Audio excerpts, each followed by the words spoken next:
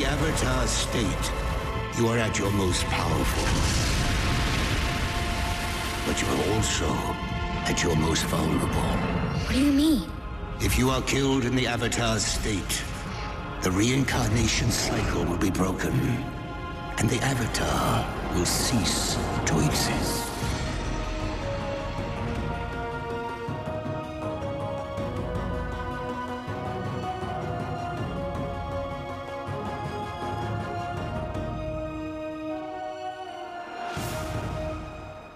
Flamio Hotman! Welcome to the Ember Island Podcast. This is a show where two fans of Avatar The Last Airbender sit and watch every single episode of it. I'm Leslie. And I'm Barbara. And today we're going to be diving into Book 2 at last. Our favorite season, I think, both of us. So this is Book 2, Chapter 1, The Avatar State. It is kind of hard to say whether this is my favorite book or the third book is my favorite book. Yeah, it's really hard. I mean, I say Book 2 is my favorite now, but who knows? I might change when I get back to Book 3. Like, I haven't watched a lot of this in a while, so new developments might happen. I definitely think during this book, I will definitely think book 2 is my favorite, but we'll see if that changes in Book 3. Yeah, but I think it's safe to say that for both books 2 and 3, there's just a noticeable spike in quality, and I mean in the quality that was already there in book 1, but it just subtle plot development. Yeah, and just lots of good stuff that builds on top of the previous season. So super exciting. So before we start talking about it, do you want to talk about our spoiler policy? Okay, So Avatar The Last Airbender came out in 2005. Book 2, which is season 2, came out in 2006. So, yet again, you have had over 10 years to watch every episode of Avatar The Last Airbender. If you are listening to this, we assume that you have seen every single episode of the series. You have had time. If you haven't seen Avatar The Last Airbender in its entirety, go and watch it. It's so good. We're doing a whole podcast about it, guys. Heavy spoilers ahead for this episode, but also things in the future and things in the past. If you thought that we wouldn't talk about things that previously happened too. For some reason. Awesome. Spoilers ahead. Yep. So, so this is the Avatar State. And in this episode, this takes place immediately after the events that went down at the North Pole. So the gang is traveling to an Earth Kingdom military outpost where they're to be escorted to Omashu so that Aang can begin his earthbending training with King Bumi. So at this outpost, they run into a general who pressures Aang into prematurely ending the war by trying to get him to use the Avatar State, which at this point Aang still doesn't know how to control. But by golly, we're gonna try anyway. And meanwhile, on the 3rd anniversary of his banishment, happy anniversary, Zuko! Yay! Yay! Zuko and Iroh officially become Fire Nation fugitives after Zuko's sister Azula tricks them into following her with the promise of being able to return home. Azula. Perfection. Oh yeah, Azula's in our lives now, and it's fantastic. Oh, it's great. Yep. So just starting right off the bat, we open the episode with a dream sequence of Aang being detached from his Avatar State self with the Avatar State version of him constantly attacking him in different scenarios. Yeah, so first he is seeing himself in the Southern Air Temple, and then he is seeing himself in the Fire Temple, and then he sees him inside of the water ocean monster from from last season's finale, and every single version of him looks super angry and is trying to kill him. Yeah. AKA, these are all the locations from book 1 where he snapped and entered the Avatar state, essentially. He's napped. Yeah.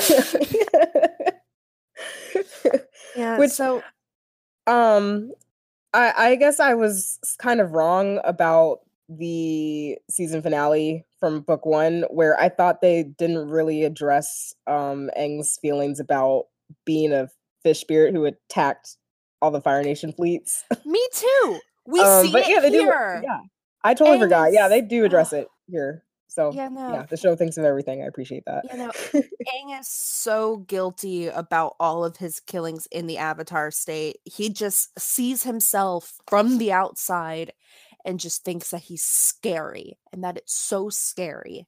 And he's right. It is really scary to see yourself not be yourself. Mm-hmm. And it's a good introduction to one of the major plot points that is just going to be prevalent throughout this season in particular. But it honestly doesn't really get resolved until the very end of the show anyway, which is Aang mastering the Avatar state.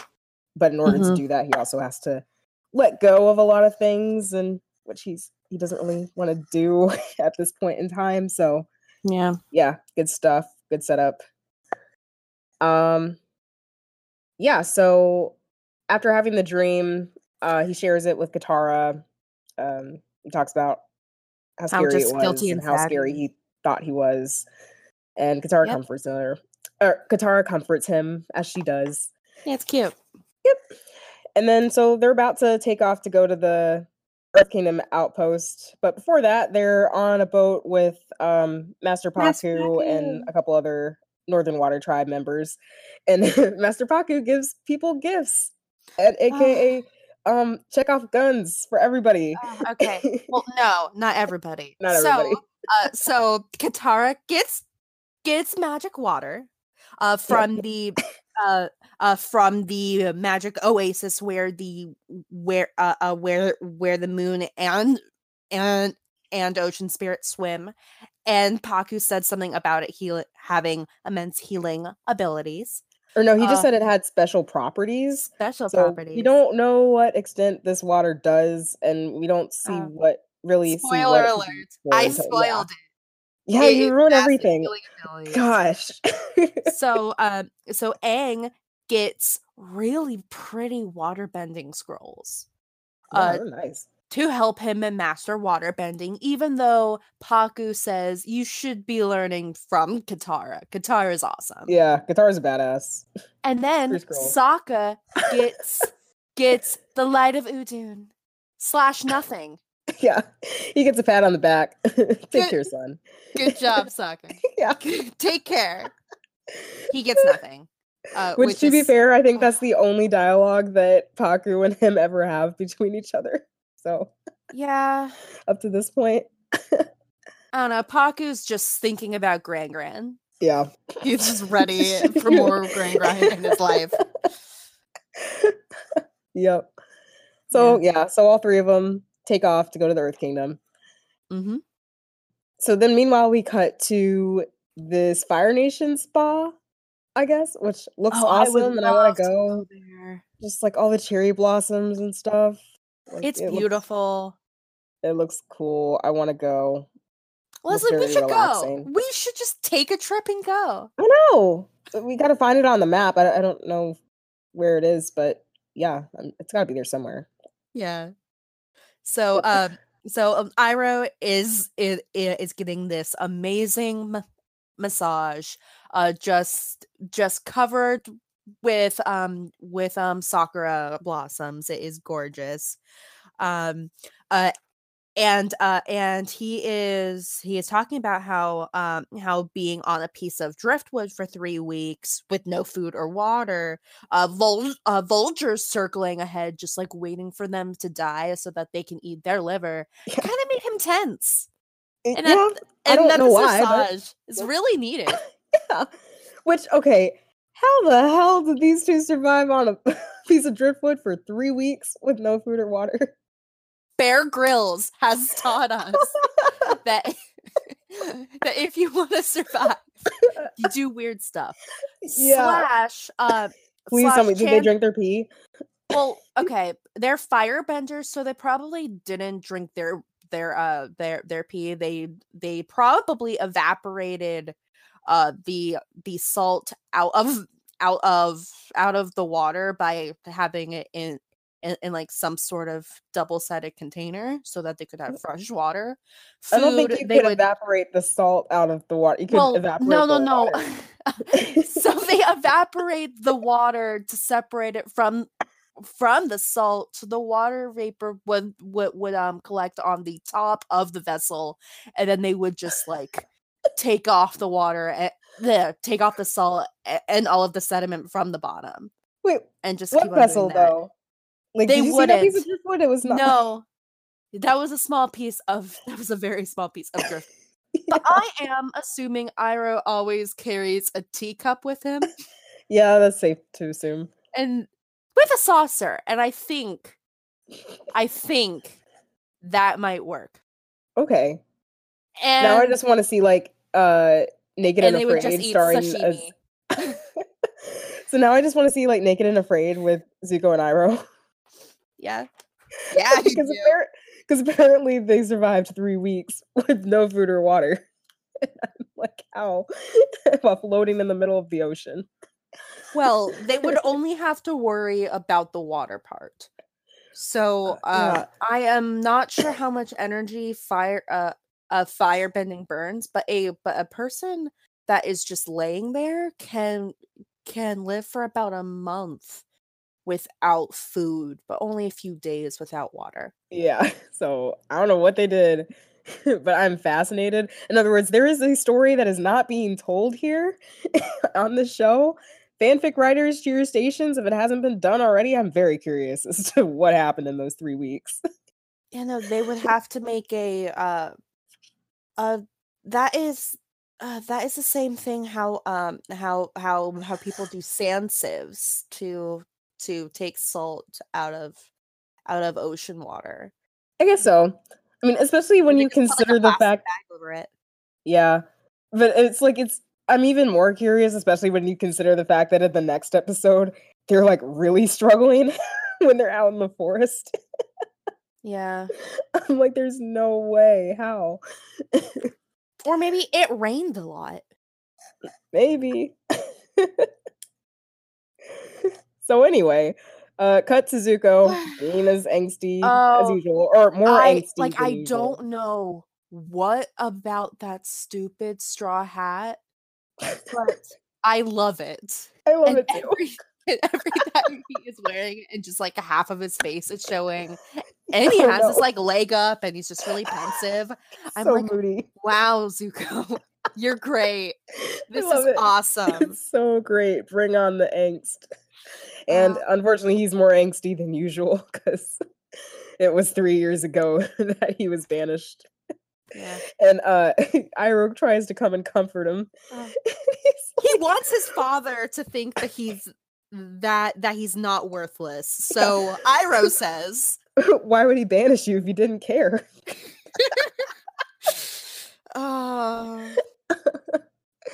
Like, not helping.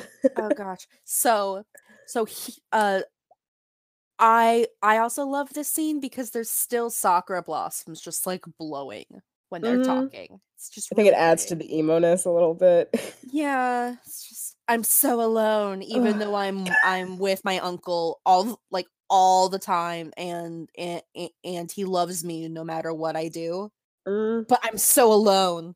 Yep. No one knows me. No one understands.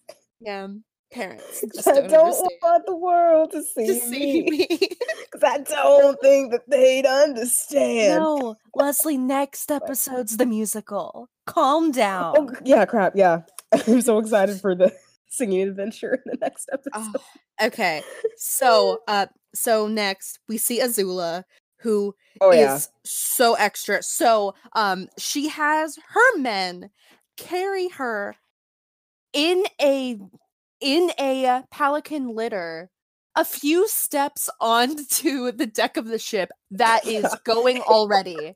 So she must have stepped onto the deck, got into the Pelican litter, and then just had them carry her about 10 feet. Aren't those life goals though? Like life goals for everybody. Like, hell yeah. I just want some Pelican carriers just 5 feet away from where I need to go. Come over and just carry me. She's Like, thank so you. extra. Mhm. And I love it. Which good cut from angsty quote worthless unquote Zuko to daddy's girl Azula. Well, Azula knows her worth. Oh yeah. She's not gonna step 10 extra steps. No. How dare you? Like, oh, that's what peasants do. You want me to do that? That's ridiculous. So Azula talks about shame, how Zuko and Iroh have brought shame upon her family, and that she knows that some of the soldiers might not feel good about like hurting someone from the royal family. But if they hesitate to do so, she won't hesitate to get rid of them. Got it. And then she proceeds to talk about tides. Oh no, I wrote this down. This is my favorite. This is my favorite part of this episode. Honestly, I might just like add in this whole piece of dialogue into this episode in editing because okay. Because it's just so good. It's so good. Princess, I'm afraid the tides will not allow us to bring the ship into port before nightfall. I'm sorry, Captain, but I do not know much about the tides. Can you explain something to me? Of course, Your Highness. Do the tides command this ship? I'm afraid I don't understand. You said the tides would not allow us to bring the ship in. Do the tides command this ship? No, Princess. And if I were to have you thrown overboard, would the tides think twice about smashing you against the rocky shore? No, Princess. Well then, maybe you should worry less about the tides who've already made up their mind about killing you, and worry more about me, who's still mulling it over. I'll pull us in. To be honest, Azula's right. Yeah. She hasn't decided whether to kill him yet. By the end of this episode, she totally decided to kill him. Yeah. But like right now, nah. Yeah, she's still thinking about it. By the way, guys, she's 14. Like, yay. Ariel's like, I'm 16, Daddy. I do what I want. And she's like, I'm 14 and I take what I want. Pretty much. It's a great introduction to the real villain. Yeah. The real villain of the season. She's glorious. Yeah, she's basically our new Zuko in terms of just like full-on villain for the season. Except but I'll talk about it later. Azula's a bit more competent than Zuko was at it. Yeah, Azula's better. I love Zuko. Zuko's amazing, guys. Zuko's the best. Zuko's really the best. But right now, Azula's really the best. Yeah, and she's like genuinely intimidating. Like, yeah, you don't want to fuck with Azula. Oof. Okay. So next after that amazing second introduction to Azula, because we saw her really briefly at the end of season 1. Mm-hmm. And now we get her full badassery. Yep. And it's great. And it's so interesting. Like, I'll probably bring it up later in the episode, but like, she doesn't do much actual bending in this episode, yet she still comes off as crazy and intimidating just with her poise and how she talks. And we're getting ahead of ourselves, but she doesn't have to bend. And that's what makes it awesome. Yeah, she's great. Okay, so anyway, the gang reaches the Earth military outpost, where General Fong greets them as great heroes. Appa, Momo, brave Sokka, mighty Katara, and then cue fireworks going off in the middle of the day. Pretty nice. Also, Cue wolf shoulders. I really like the wolf shoulders. Yeah, wolf shoulders are cool. I dig it. Yeah. They're either wolf shoulders or like Chinese lion shoulders, like Chinese lion dragon shoulders. Yeah. I know. I like them. So it's cool. So they go in, they have a talk with General Fong. General Fong tells Aang how crazy impressed and blown away he was when he heard about all the shit that went down at the North Pole, how he turned into the giant spirit monster and wiped out the Fire Nation fleet. Aang responds with, "I try not to think about it," which on the one hand, that's Aang being humble, but then on the other hand, I think that's I try not to think about it. Traumatizing. Yeah, it's like, I actually don't want to think about it. And then he just comes out with it, just pretty bluntly, "Hey, Aang, I think you're ready to fight the Fire Lord, like right now." And everybody no. is like, "What? Are you freaking insane?"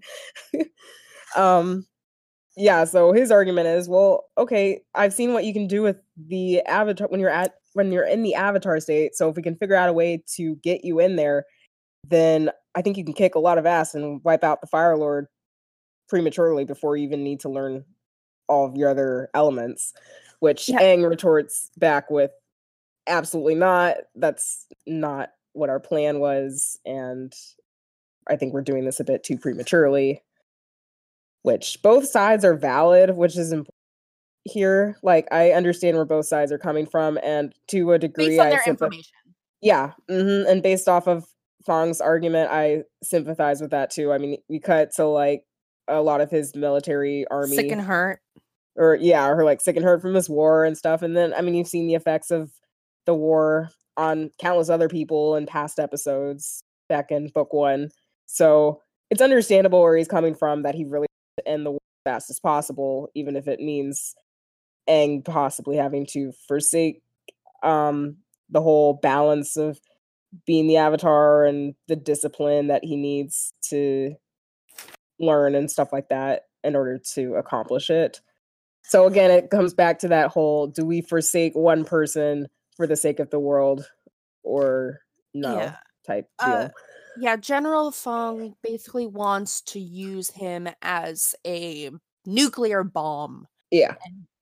And just set him off by the Fire Nation and just let him destroy. Yep.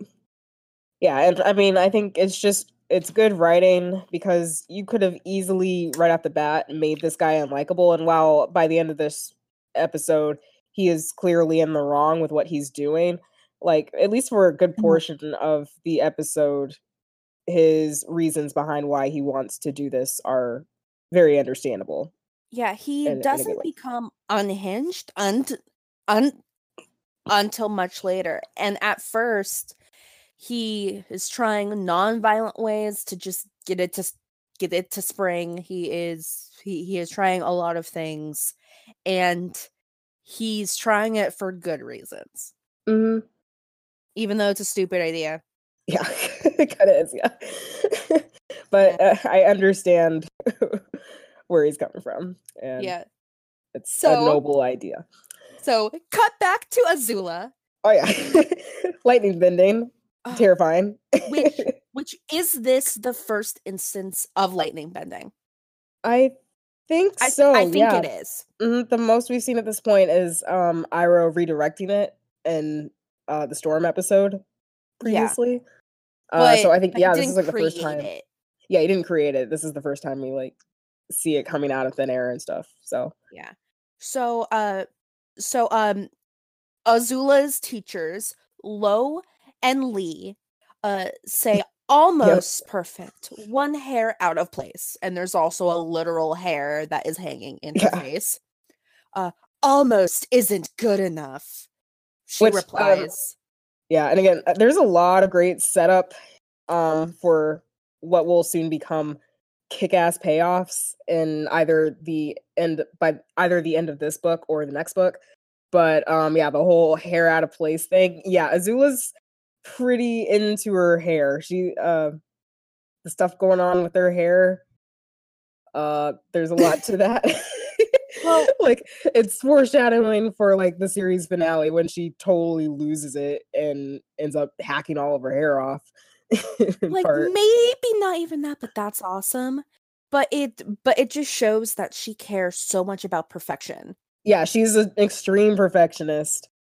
Dare I say crazy perfectionist.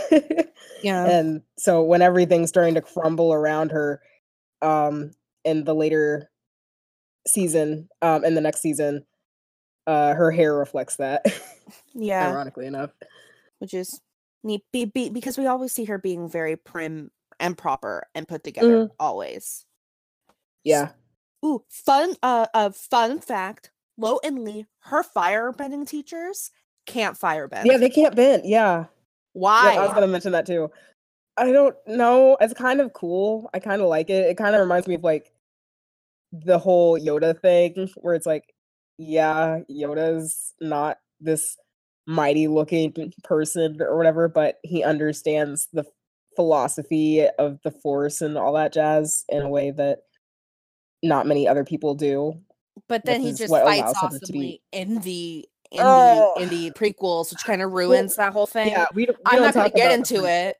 Yep, I have a bone to pick with that. That pissed Are me you off an to no end. angel?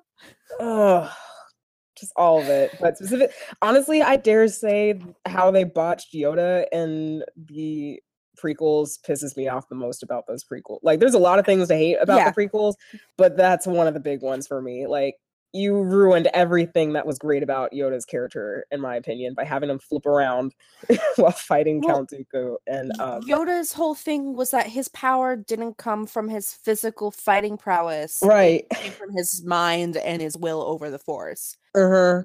We could easily just saw him standing in the center of the room and just having everything whirlwind around him like a tornado and just him standing there. He didn't have to be flipping around with a lightsaber. No, it's ridiculous.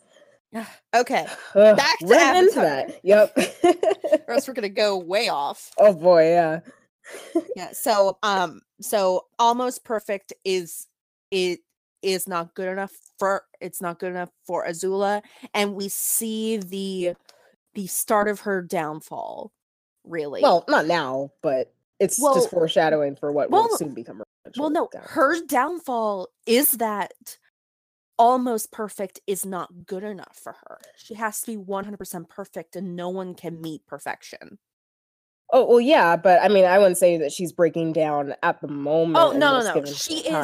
She's definitely not breaking down, but this is her downfall. Wanting perfection that she can never get. A person can never be 100% perfect in every single realm. Even the Avatar. Yep. Yeah. Speaking of which, cut back to the outpost where we get a montage of everybody just trying to figure out different ways to get Aang into the Avatar state. Before that, there is a quick clip after Azula puts off the lightning again when like Iroh wakes up from a bad dream. Mm-hmm. And I just really like that because Azula's the worst. Yeah. Like, I sense a disturbance. I sense a disturbance in the Force. Azula's evil and close. Okay, go on. Yep. Yeah, so we cut back to the outpost where we need to get a montage of the general and everybody else just trying various ways to kickstart Aang getting into the Avatar state.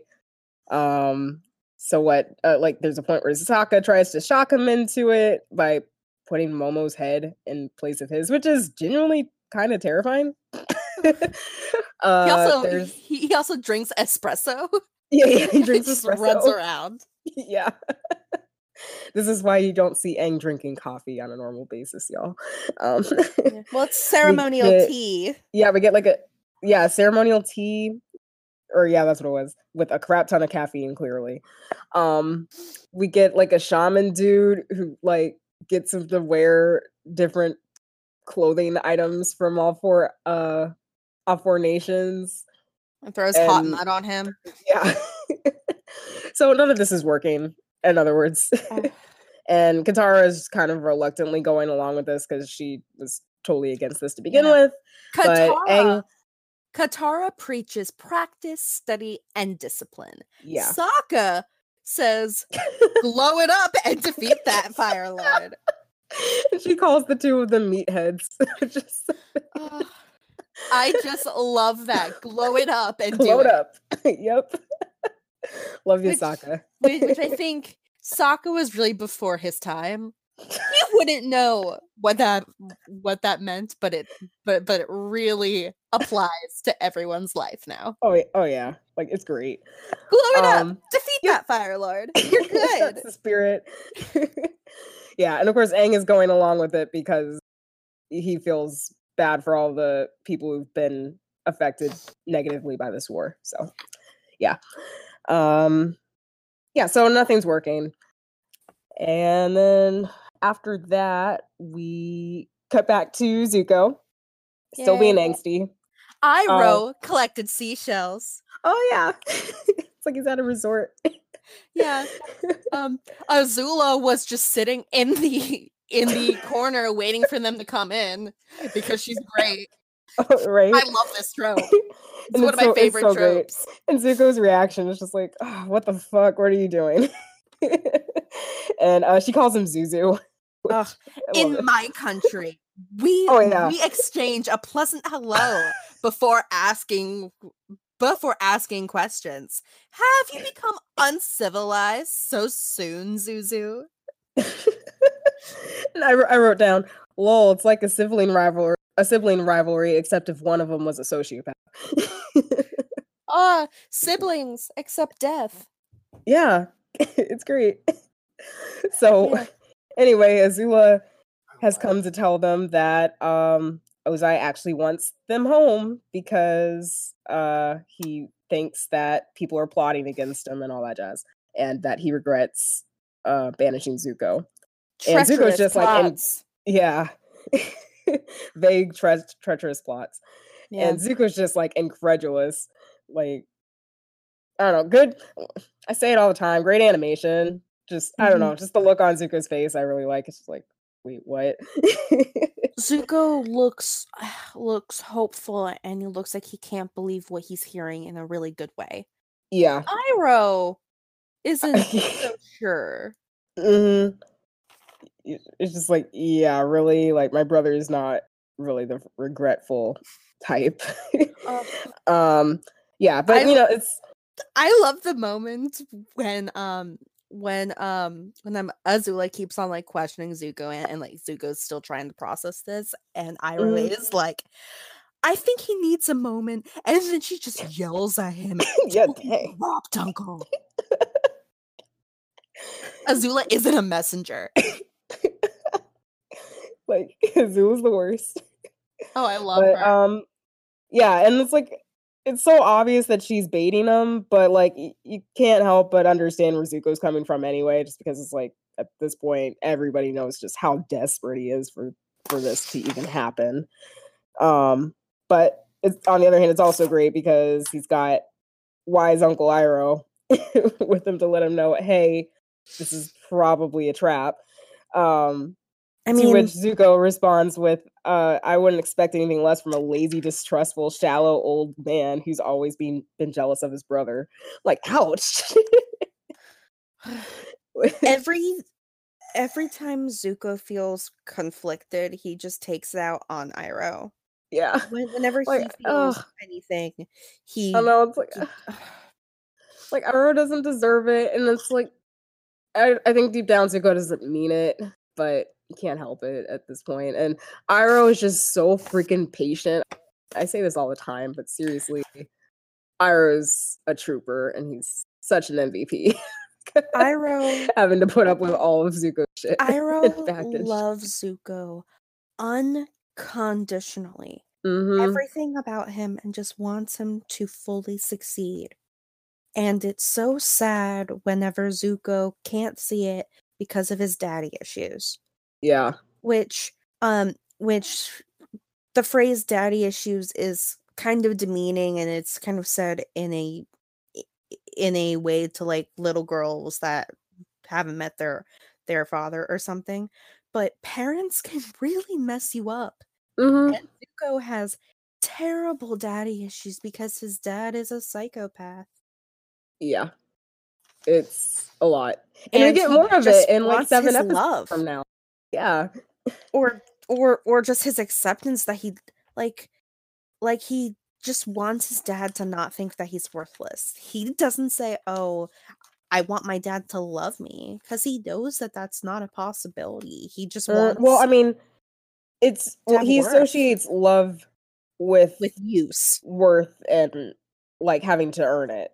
So when he which is says he wants his sad. dad to think that he's not worthless, I think that's his idea of love or whatever. So it's Which is conditional love. Yeah, sad. which is so sad. My God, my baby. But yeah. But again, Iroh's super patient, and Iroh decides to go along with Zuko anyway, in part because he still suspects it's a trap and wants to protect Zuko. But Zuko is genuinely happy knowing that Iroh has changed his mind and has decided to come along with him. Yeah, Um, Iroh says family sticks together. Yeah, which is kind of ironic, seeing as how Iroh has been with him from day one, and good old daddy straight up banished him for Yeah. no real reason. Yeah. Yeah. So they are walking up to the ship. Oh wait, and- I do want to mention when Iroh touches Zuko's shoulder, like, and it cuts to like the flash. Yeah, okay, who was it? Was it Oh. Iroh touching Luten? Iroh touching Zuko? Ozai touching Zuko? Ozai touching Zuko. Or okay. Yeah, I wasn't sure which one to go with. Either way, I think either of those options work for what they're trying to get across in that little quick scene. I think that it is from we saw the front of that when it was comparing Zuko's face when he was a happy boy without the terrible scar to him now, and it has the same coloring as all of the Ember Island pictures, and I want to believe that it is Zuko looking out to sea with his father behind him with his hand on his shoulder before his dad becomes the Fire Lord, before Luten dies, before Iroh fails at Ba Sing Se. And I think that is the memory that he's pulling back when he was at Ember Island. Yeah, that's fair. Yeah. Cool. So, yeah, so then we cut back to Aang and the gang, and Aang is realizing that nothing's working. And after having another talk with Katara and just contemplating it some more and having another nightmare about his Avatar state self attacking him, he's like, okay, I'm not going to try that anymore. So he goes up to General Fong and lets him know, hey, I don't really want to do this anymore. I'm going to go do it the old-fashioned way and go learn all the other elements first before I combat the Fire Lord. To which the general responds like any civil human being would, by attacking him. Terribly. Yeah. So believing that he can force him into the Avatar state if he's in terrible danger. So yeah, so then he gets all of his military people to start attacking him. And while that's going on, we cut back to Zuko and Iroh about to get on board Azula's ship. Oh, I love this part. Yeah. Okay. So Azula says, brother, uncle, welcome. I'm glad you decided to come. Says she also says a bit more, but then is like, set our course for home, Captain. So then the captain's like, yeah, set sail. We're taking the prisoners home. Oh, oops. Which, wow, good thing that dude slipped up. I mean, it makes you wonder, like, okay, if that dude didn't slip up, how long would it take for Iroh to catch on that something might be up afterward? Maybe like 10 minutes. I feel like it would be more like 10 seconds, but I don't know. I mean, Iroh was ready this entire time. Oh yeah, he was totally like, yep, there Iroh it is. smelt the bullshit Mm-hmm. from a mile away. Yeah. Oh, gosh. So Zuko says, "You lied to me." Azula's like I've never done that before. And we just remember Azula always lies. yep. Oh my god. Azula's the worst. It's great. So yeah, we cut back and forth between these two action scenes. Lots of good cuts. So we cut from Zuko and Iroh and Azula back to Aang and Co. As Why don't we pick one to do first? Oh, okay. That's probably To easiest. talk about. Yeah. Yep. But if you're watching the episode, they transition back and forth between both scenes, and Which is the really cuts are very good. It's really good. So, want to start with Zuko fighting Azula then, since we're still on. Yeah. On So my favorite part about this fight is that first Iroh takes down about 40 men, whatever. But and he does it really quickly. Yeah. But Azula's fighting Zuko, and Azula never firebends. Yeah. Because Zuko's not worth it because he's not good enough. Dang. Like she's She not doesn't even need trying. to. Yeah. And it's good, again, good setup because yeah, clearly Azula is superior at this point in terms of combat and just crazy intelligent or strategy, I guess, in this moment. But she's like very as the clever. as the show progresses, and Zuko becomes a bit more introspective and starts to grow as a person, and then eventually learns from the original dragon firebending masters, like it becomes a pretty even match by the end of the show between these two. So it's fun to see how that evolves.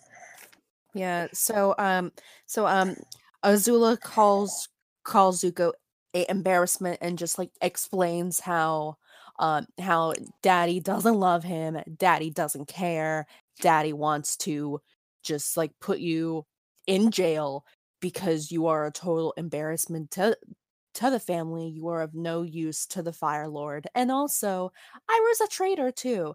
And we know what both of you did at the North at the North Pole, so we're probably gonna just kill you anyway. Whatever. So after that, she lightning bends to kill Zuko. Oh, but before right that, at him. I think she uses her blue fire for the first time, or is that the first time we see her use blue fire? Yes, one shot. Yeah, so it's like, dang. So To she's get kicking him out of Zuko's range.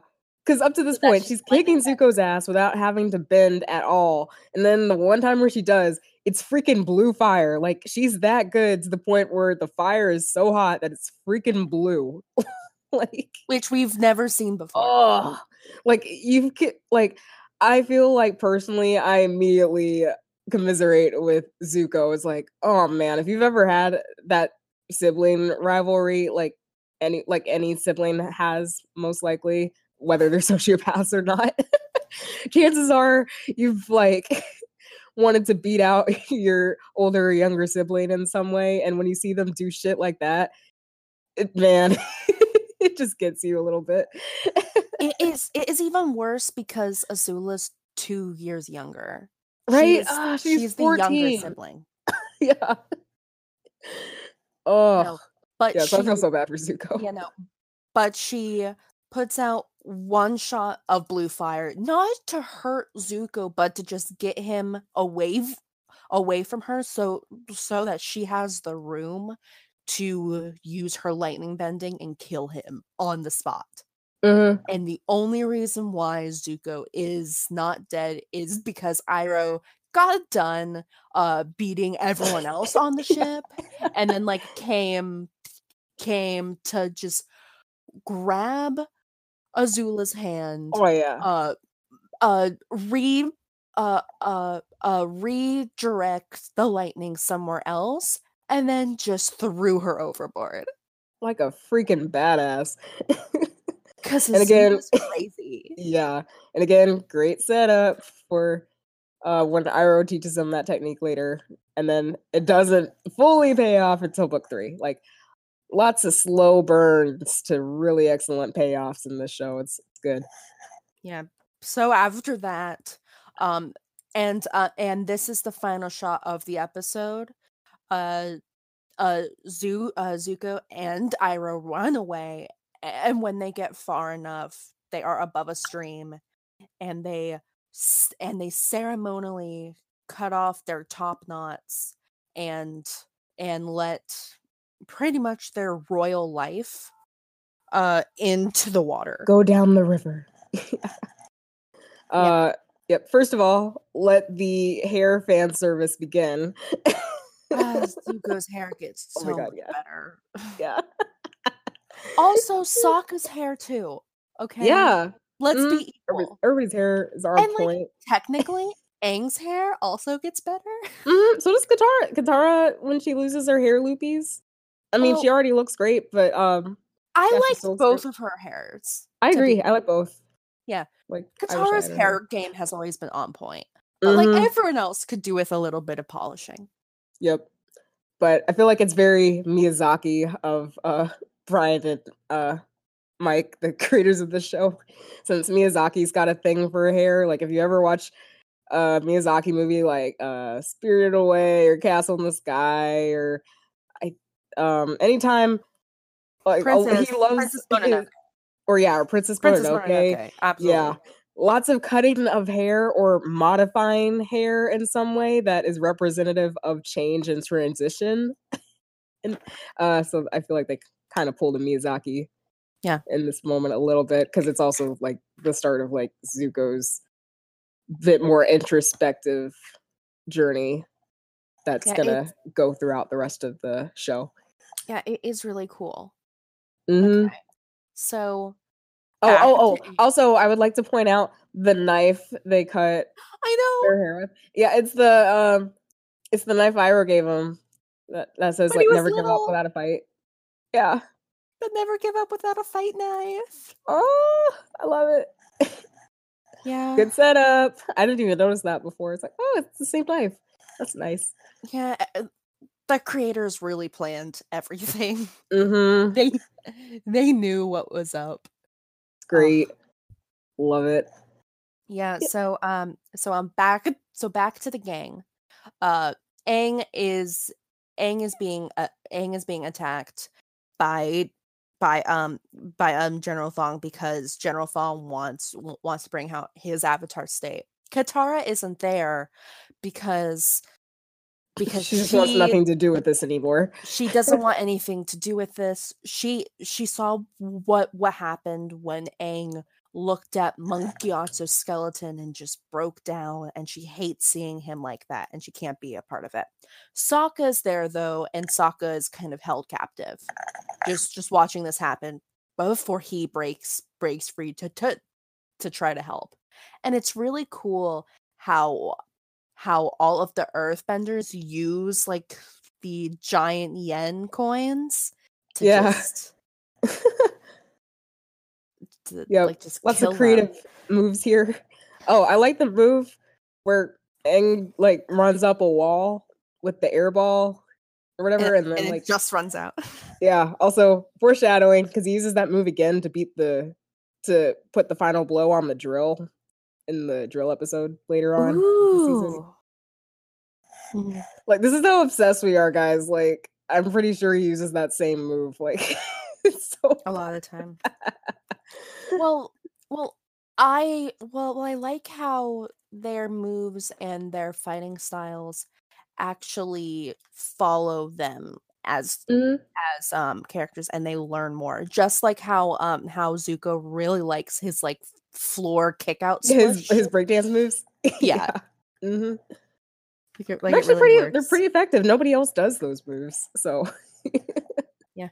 Oh shoot, I forgot. When Aang wakes up during the middle of the night and is after his second prophetic dream about how terrible the Avatar State is, he tells super sleepy Sokka that Oh yeah. that like he doesn't want to do it anymore.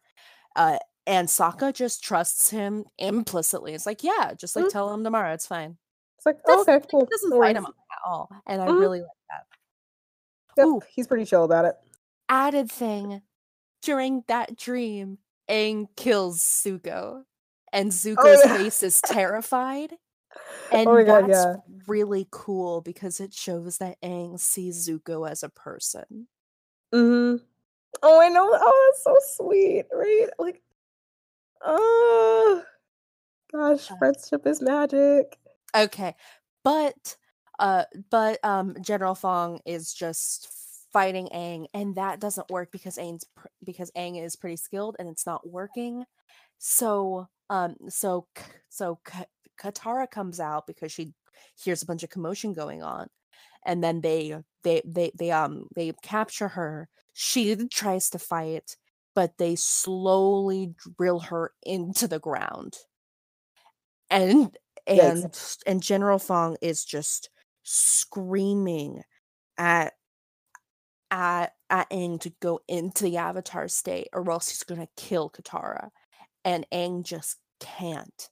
And then he's freaking out, like, and he's crying, yeah, freaking out. This is someone he loves, maybe not romantically, but this is his friend who he has been traveling. Well, no, he definitely loves her romantically. Well, yeah, but like, yeah, totally. But like, not even that. But this is a good friend. This is someone that he has traveled with. This is what, like, this is Katara. Yeah. And her head goes under, and he just slips right into the Avatar state. And General Fong is super happy about it because he got the results he wanted. Yeah. You know, until the Avatar state does what the Avatar state does and just decimates everyone around him. Yay. It's great. And in doing so, he gets a phone call from Avatar Roku. Don't really know how this works, but so he gets a phone call from Roku, and he proceeds to give him some exposition about the Avatar state and really what it is. So up to this point, I'm pretty sure the Avatar, or most of the audience has just interpreted it as Magic whenever superpower. Aang freaks out, yeah, he's gonna go Super Saiyan. But glow the it more up, defeat the foe. Glowing it up, if you will. But the more concrete answer as to what the Avatar state is that it's a combination of all of his past lives coming together to give the current Avatar their strength, in which he's able to use it to do what he wants, whether he's able to control it or not. But the dire consequences of the Avatar state that exist here, as Roku mentions, is that if you are killed in the Avatar state, then the reincarnation cycle will be broken, meaning the Avatar will also cease to exist. Which, yikes. After that's dropped, I'm pretty sure most of the audience is like, okay, well, when does that happen? Or when does that rule come into play? Because that's terrifying. Like, yikes. Yeah. But first of all, I appreciate the fact that they add a limitation like this, or add a state to, or consequence to using this crazy power, because it's like, yeah, technically speaking, right now Aang can't even control this power, so it can't really be abused by the writers even in this moment. And shouldn't be his crutch. It shouldn't. It also shouldn't be a crutch, because crap like that, bad idea. It's like, so you can not only end your life because you're technically vulnerable in this state, but you could also disrupt the balance of the whole world if you were killed in the Avatar state. Yeah. So, which this is heavy foreshadowing for the finale episode of this season, where Aang's connection to the other avatars kind of gets broken. Yeah. And like, it's so scary. Like, I remember, I mean, spoiler alert, when Azula hits him with lightning or whatever, and essentially dies for a Right on minute. his chakra point. Yeah. Yeah, like, oh yeah, young middle school me was losing my mind. Like, I mean, awful.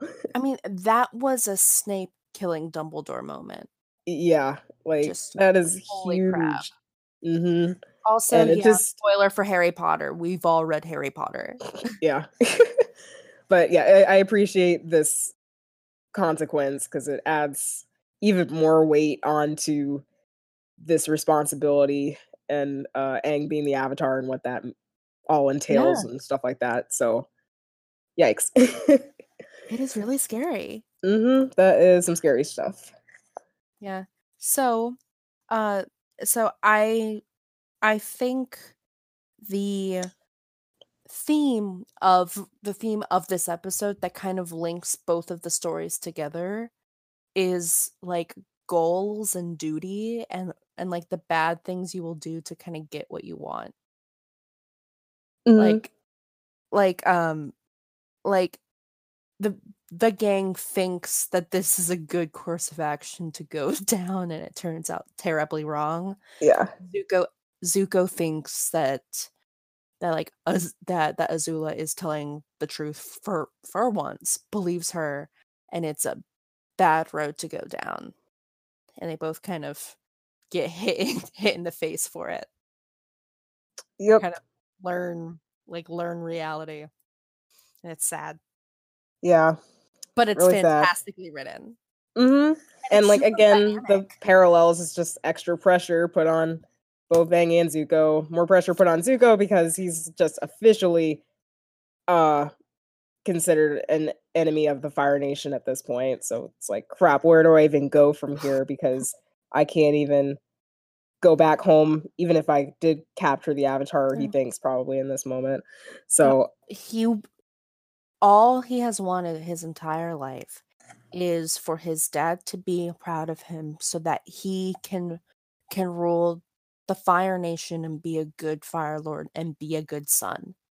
And everything he has done past the age of 13 is just trying to get back to where he was before, where he felt safe, where he felt good, where he felt like he had worth. And all of that is just taken away from him by Azula in one moment. And it's just dangled in front of him, and it's just whoop. It's gone. And it's so good. It's so good, guys. Watch it. So good. Awesome. Yeah, so this was a really good start to book 2, Earth. Really good start. Oh, I totally agree. Just good example of how to open a season, particularly a sophomore season like this one is. The stakes have been raised, or not so much the stakes have, the stakes have been raised in terms of there's actually a consequence to using the power of the Avatar state, especially. And I feel like tonally, like while the humor is still there, I feel like things are a bit more serious, or things feel a little bit more serious than they did back in book 1. Yeah. Yeah, that's just the vibe I get from this episode. I mean, the finale of book 1 was so serious and so sad, and people that we cared about that had real names died. Princess Yue died, and now she's the moon, and now gods can be killed by the Fire Nation, and now Aang killed hundreds of people, and the Fire Nation can destroy an entire civilization if he's not there to help. And he knows that, and it's scary. And Zuko and Iroh almost died. And now they have the choice between going back to the Fire Nation and starving in a cell, or just being publicly executed, which would probably happen. I mean, that's a giant spectacle for the Fire Lord. Or running and losing their entire identities. And this is the setup for book 2. Good start. Children's show. Oh, I know, right? It's so excellent. Like, yeah, it sets up the emotional struggles of both Aang and Zuko that they're going to be going through for this season. And yeah, like, it's just good stuff. And like I said before, I was wrong about book 1 in terms of I didn't think that they were going to address the fact that Aang might have killed a bunch of Fire Nation people. But they address it. Forgot. I totally forgot. So, yep, they definitely do. Yeah, and also great intro to our new villain for this season. Azula. Yeah, Azula's terrifying. It's great. Azula's great. Okay. Yep, so great start. So now that we've had all that seriousness, we're gonna cut to something that's absolutely hilarious. Because next up, we're going to be talking about Book 2, Chapter 2, The Cave of Two Lovers. Secret tunnels away. Mountains. A mountain divides their people. Love it. Yeah. So, until then, stay flaming. Glow up, hot men. Bye.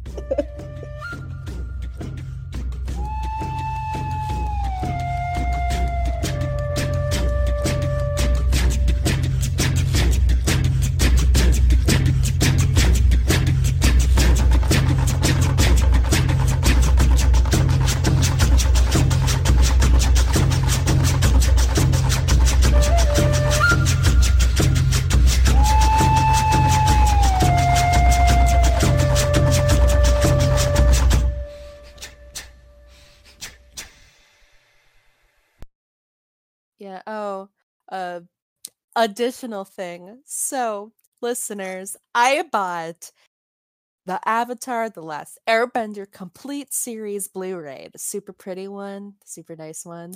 I just have no way of actually playing it right now. Like, I plan ahead. She told people to get this for her. I told people without realizing that I had no way of playing it. Because I plan ahead. Happy birthday to me.